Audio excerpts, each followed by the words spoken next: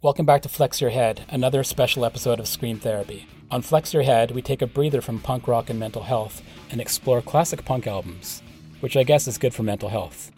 Returning for this episode is my good friend Drew, and his Zoom handle is Drew fucking Kringle. How you doing? Good, how are you? Oh, pretty good. So, yeah, what album are we talking about today? We are talking about Sleater-Kinney's Call the Doctor.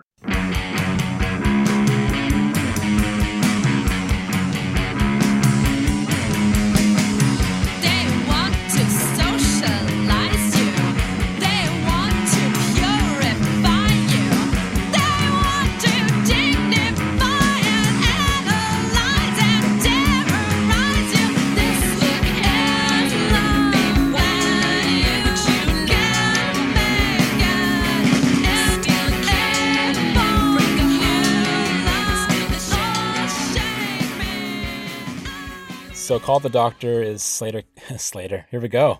We just debated this. Is it Sleater-Kinney or Sleater-Kinney? We both agreed it's Sleater-Kinney, so let's just go with that. We're going to go with that. Call the Doctor is Sleater-Kinney's second studio album and released March 25th, 1996. It was on Chainsaw Records out of Olympia, and of course later they became a Kill Rock Stars band. On this album, the band is Corin Tucker, vocals and guitar, Kerry Brownstein, guitar and vocals, and Laura McFarlane on drums. So, Drew, wow, where do we start with this? But what are your opening thoughts on Call the Doctor? There's so much raw emotion in this album. It's like a massive jump from their debut album. You really start to see Corin Tucker's voice come out on this one, with just hints of Kerry's vocals starting to appear as well. But yeah, just a massive leap forward. With all three of them, Laurie really becomes a more solid drummer on this album too. Unfortunately, it was her last with the band. I think she left quite soon after the release of this. So the first album being these folks getting together, I believe they found Laura in Australia? Yeah. And did some recording over there for the first album as well. Corin was in the amazing Heavens to Betsy, which is still one of my favorite punk bands of all time. Nice. And Kerry was playing in Excuse 17, another great Olympia punk band. Mm-hmm. And then they got together, formed Sleater-Kinney, and the first album was very much a continuation of those two bands that they were in. But this second album, Called the Doctor, is, like you said, they're just gelling, they're developing, and wow, all the great elements of Heavens to Betsy and Excuse 17 in one band, plus that extra something. I think this might be the first album that introduced me to Sleater-Kinney. There's some absolute bangers. You really get to see what's coming ahead for Sleater-Kinney. Yeah, and I'm wondering how much John Goodmanson in the studio was bringing their sound to the new level. The first album was really great, and I love lo-fi and albums that sound like they recorded in a garage. But Call the Doctor was recorded in Jack Endino's studio. The most famous thing about that studio is that that's where Bleach was recorded by Nirvana. Yeah. That's where John Goodmanson recorded this album, and, you know, of course, he was responsible for recording other bands such as Unwound and Bikini Kill. But really what this was is these people just completely blowing their previous material out of the water in the way they were playing and the way they were singing and harmonizing and playing off each other. The earlier material they did was super amazing, but this was becoming more like a cohesive band that you could see having this long career, which they did. Mm-hmm. That's what I see in this album now. At the time, it was just such a thump in the chest. I mean, wow, so many amazing emotions and elements to this music that I never will ever forget. Every note, every melody, every word, every guitar line, every drum, like it's just so ingrained. And I say that all the time on this podcast. It's ingrained. Well, let's talk about some of the songs. There's 12 songs on the record. It's 30 minutes in length, so it is quite short. Anything that really jumps out? I mean, the title track, that's the obvious one. Yeah. Sleater-Kinney tend to be a really good opener. They have really solid songs right off the get-go. I did find that it dries out a little bit towards the end of the album, but I mean, Heart Attack is a gut-wrencher of a song to close out the album. With Laura on guitar and Corin on drums for that one. Yeah, exactly. Little Mouth, I think, has always been my favorite off of this album. She says "damn you" twice, just even giving me chills just thinking about it, because you know what's coming.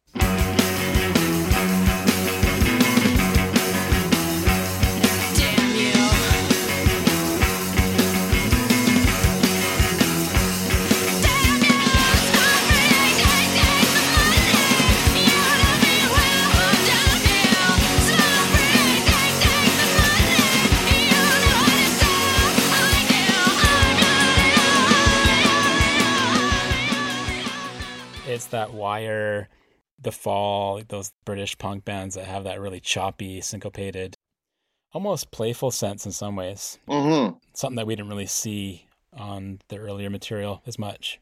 Yeah. I would guess that the songs that you're talking about, the staccato type songs, are probably the newer songs on this recording, because they do it a lot more moving forward. And Yeah. I don't think that, with all respect to Laura, I don't think that she could have been that drummer for them. Moving forward, you mean? But yeah, moving forward. So bringing in Janet Weiss, who's just that solid thumper of a drummer for the next albums, really allowed them to like explore that idea a lot more. Yeah, there's a pace to this album that just really moves. I think I don't really want to let go of the Heavens to Betsy style, Mm-hmm. Yeah. because I always wish that band put out another album, and they had the 7-inch in the full length, Mm-hmm. and so there are some songs in the first record that carry on with that style, which I love. On this Mm-hmm. album called The Doctor, there's Anonymous and I'm Not Waiting. Both have that Heavens to Betsy style as far as Corin getting more into the screaming and the roughness in her voice, and Yeah. coming back with the wailing. Mm-hmm. So that was really cool to have those songs. I think they kind of left that behind after this album, which I was in some ways, bummed, but in other ways they had to go into their own style. But yeah, those two songs, Anonymous and I'm Not Waiting, I'll listen to those songs over and over, as well as the title track. Yeah. I like when we have these discussions, because you and I always have, like, as much as our like music taste is like really similar, kind of like in the Unwound album, you're a much earlier Unwound fan, and I'm a later period Unwound fan.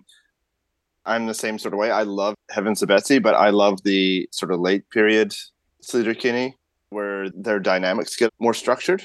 Let's put a pause on that, because the last two albums they put out are pretty Yeah. very hard to get into. Yeah. As I was saying that, I was like, yeah, there's. When you say late era, you mean stopping at the Hot Rock, or like right around there, I or would No even Cities to go. Love. No Cities to Love. I think that's where things fall off the rails for me after that one. Yeah. Anyway, we're talking about Call the Doctor tonight. So let's get into a bit of music nerd stuff for the songs, because I know that you're more on that tip than I am. The guitar setup, I know that Carrie plays Rickenbacker. Yep. Are they detuned? What's going on with the guitars? So I think they both play in drop tuning, and that gives them that little fatness. Mm-hmm. Carrie's more the shredder. She's often the one that you hear up high, playing the sort of talking guitar parts, whereas Corin uses an octave pedal, and is playing more of the bass lines. So the more the rhythms in the songs. They do switch every once in a while, and Carrie will take over the bass duty parts. But yeah, so there's always one person who's playing a more bass line to their guitar parts. It's a matter of just noodling back and forth, and noodling is a technical guitar term. But yeah, basically they're just soloing. One's bass soloing, one's guitar soloing for the most part. So here's something that blew my mind when I read about it. So the way John Goodmanson mixed the record is that one guitar is in one channel and one guitar is on the other channel, so right and left. So if you listen to it and you listen to the guitars in either ear, if you focus, you can hear all the stuff that Corin's doing on this side, and you focus over here, you can hear all the stuff Carrie's doing, and it's wild, some of the things that they're doing with the guitar lines and, like you said, bass lines on the guitar. So yeah, next time you listen to it, check that out. It's kind of like changed the whole album for me. As I landscape, so I always have to have one ear opened so that I can hear customers coming up to me or whatever. So I had to keep on switching my earbuds out to like hear different guitar parts over this week. And I'd be like, okay, I'm going to listen to Carrie now on my right ear. I'll go back to the beginning of the song. I'm going to listen to Korn in my left ear now for the album. So, and there's that conversation in the vocals as well, where they're singing around each other and between each other and creating these call and response.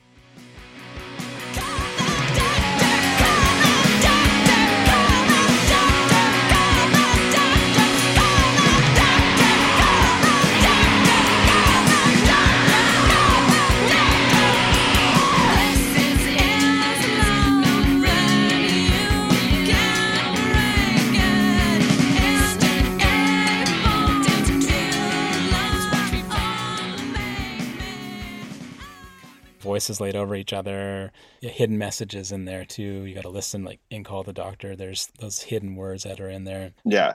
They would write opposing lyrics without each other, and then they would both sing them. And yeah, there's absolutely two sets of lyrics.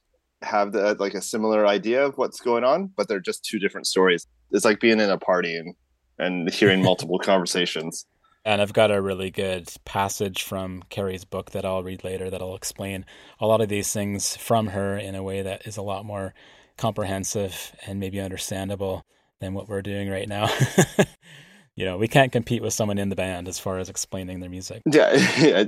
I did a little jump ahead to Little Mouth's lyrics at the beginning. We talked about that and how impactful it is at the beginning with the damn you. One of the lyrics that really stood out for me was From I'm Not Waiting. And I really love these haunting Sleater-Kinney songs.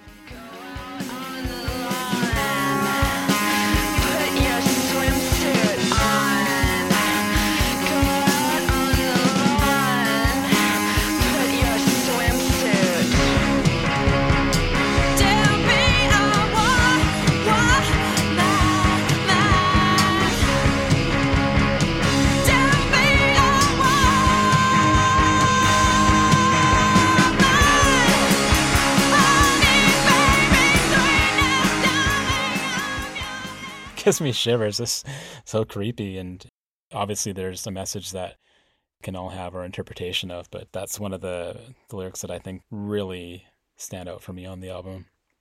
How about for you? Well, the one note that I was going to say is on lyrics, and it's kind of a bit of we'll call it a funny story. On I Want to Be Your Joey Ramone, they've actually changed the lyrics live, and they've taken Thurston Moore out of the lyrics. They don't want to give him any more attention than he already has. Yeah, they now say Kim Gordon. Oh, nice. Instead of Thurston Moore. Being that Carrie is like really good friends with Kim Gordon, and I think when Kim and Thurston broke up, she definitely came to Kim's side and in support and stuff like that. So, but I did notice that on a live recording from Paris. A lot of folks thought that it was a parody on wanting to be big and wanting to be a star, and I don't really see it that way. In my mind, it was always an indictment of rock and roll stardom, or these men that become these idols, and we idolize them and we look at their posters, but are they really the ones we should be celebrating? That's how I always felt the song was about. Yeah. The image that I got from their lyrics, it's a little bit like a diary. You're looking at a young lady's diary and wanting to break out of a sort of small town, and you're looking at these posters as like a way of freedom. That was the way I always interpreted or visualized.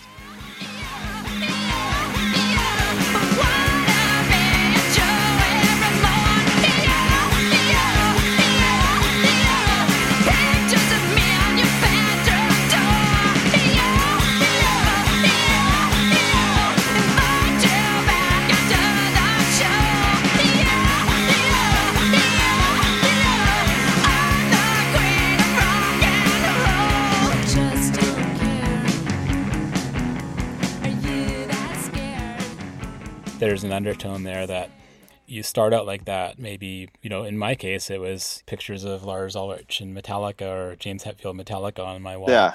But what I was really trying to get to was discovering underground thrash bands and discovering crossover hardcore and I eventually got to Minor Threat through idolizing these big rock stars, and it's a completely different world. And I think maybe that's my interpretation, is that, it started out, I'm the king of rock and roll and all these kinds of things. And then finding a scene like in Olympia where there is so many amazing bands that weren't anything about that.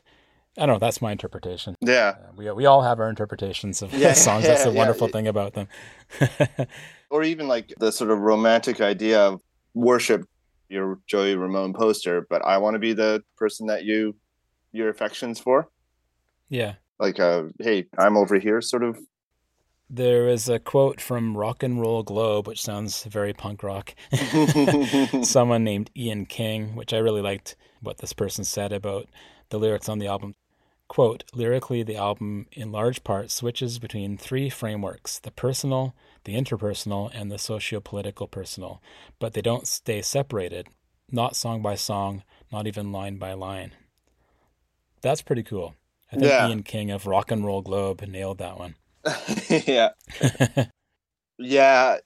Going through some of the reviews and write-ups on this album, I just kind of came across a lot of the big ones, and this album really got written off as like just another Riot Grrrl album. Like, it received a lot of praise, but they really tended to focus on stuff like I'm Not Waiting and not really get into the actual like songwriting and yeah, it was weird. But I mean, music industry. I've got this pretty long passage, which I'll try to burn through, from Carrie in her memoir, Hunger Makes Me a Modern Girl, which is an amazing memoir. Check it out. So I think she basically encapsulates the whole album here.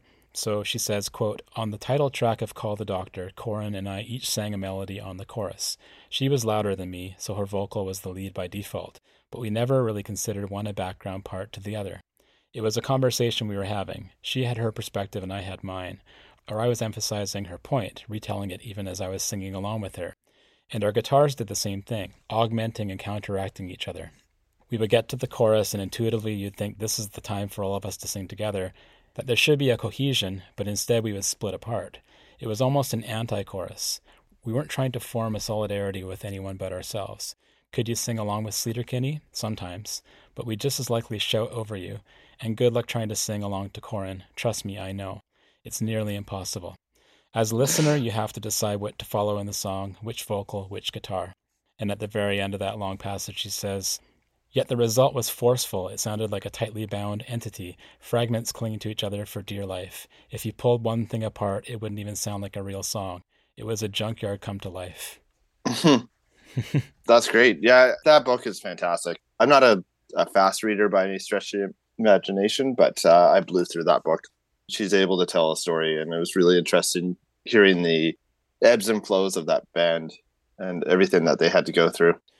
One of the things that struck me about listening to this is, again, like I said before, I've listened to it so much that I could basically play it by memory in my head, but it doesn't get boring or old or one-dimensional. I listened to it a lot over the last couple of weeks. Always such a fun, exciting time to be like, oh, I'm going to listen to that record again for the podcast. So yeah. I think it's actually, out of all the albums that we've done on this podcast, it's definitely top 3. It's the album that I have such fond memories for and is so good. There's nothing that I could say negatively about it. Out of the canon, where would you rank Call the Doctor for Sleater-Kinney? Oh, I think it's my favorite Sleater-Kinney album. Yeah, nice. By far. Yeah. They're all good. Let's get into this. Yeah. They're all good. Dig Me Out is probably up there as well. The first one I like a lot. I got into the later stuff hard a few years ago, so everything up until No Cities to Love, and then, like we said, it dropped off. But the Hot Rock is amazing. All Hands on the Bad One is amazing. There's no bad Sleater-Kinney albums until... Yeah, the St. Vincent produced one. It's fun, but to me it's not Sleater-Kinney. Should have changed the name to, like, I don't know, Omnicron Robot or something. Maybe not. I don't think that name would have aged well. Doesn't quite match the sound. But foreshadowing. Yeah, I have a hard time. I go between this one, Dig Me Out, and One Beat. I can't remember which podcast it was, but the two people on it listed their albums, and I was like, yeah, I wonder what Jason's favorite Sleater-Kinney album is, and it's interesting to know that this is the one.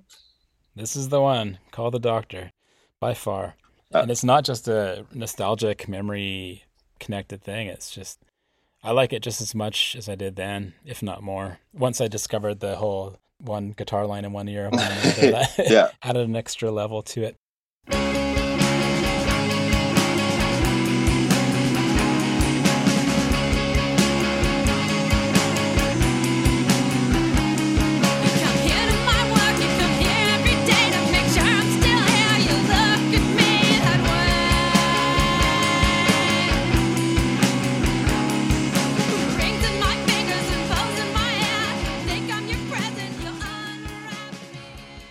So I think it's about time to do YouTube comments, our favorite part of the podcast. Yeah, absolutely.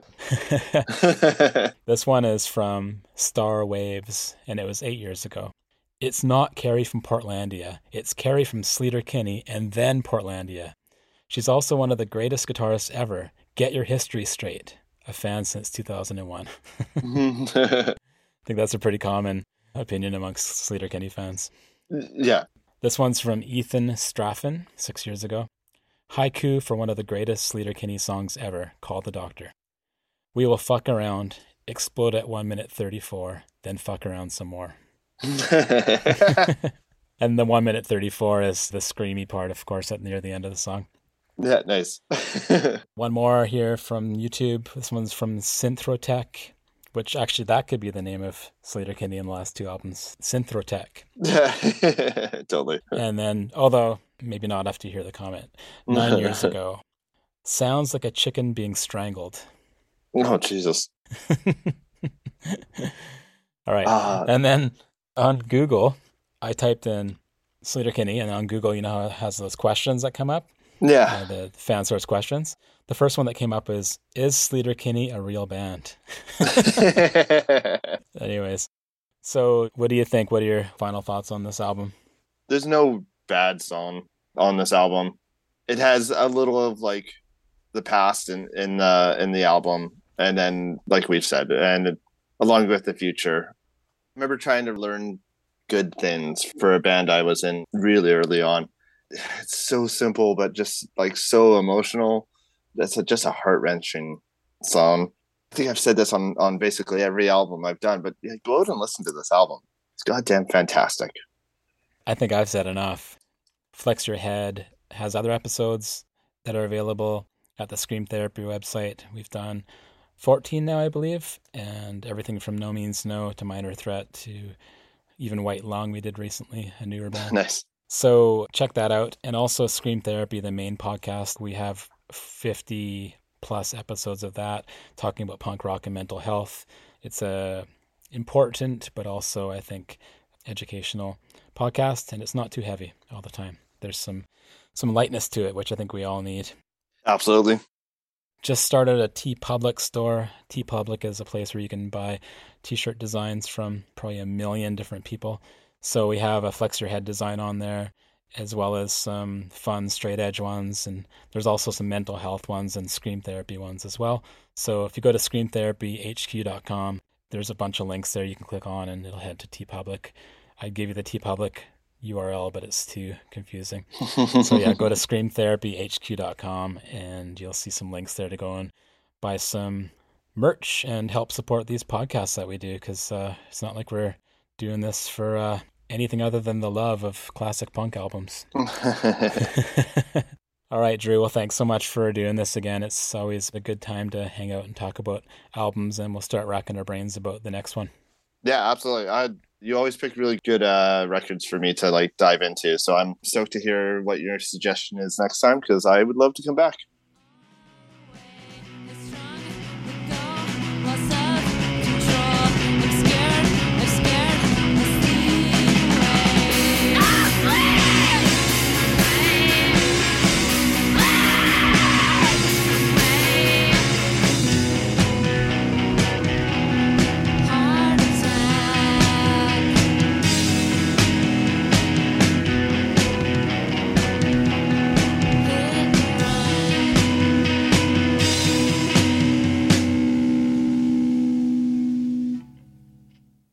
your hands.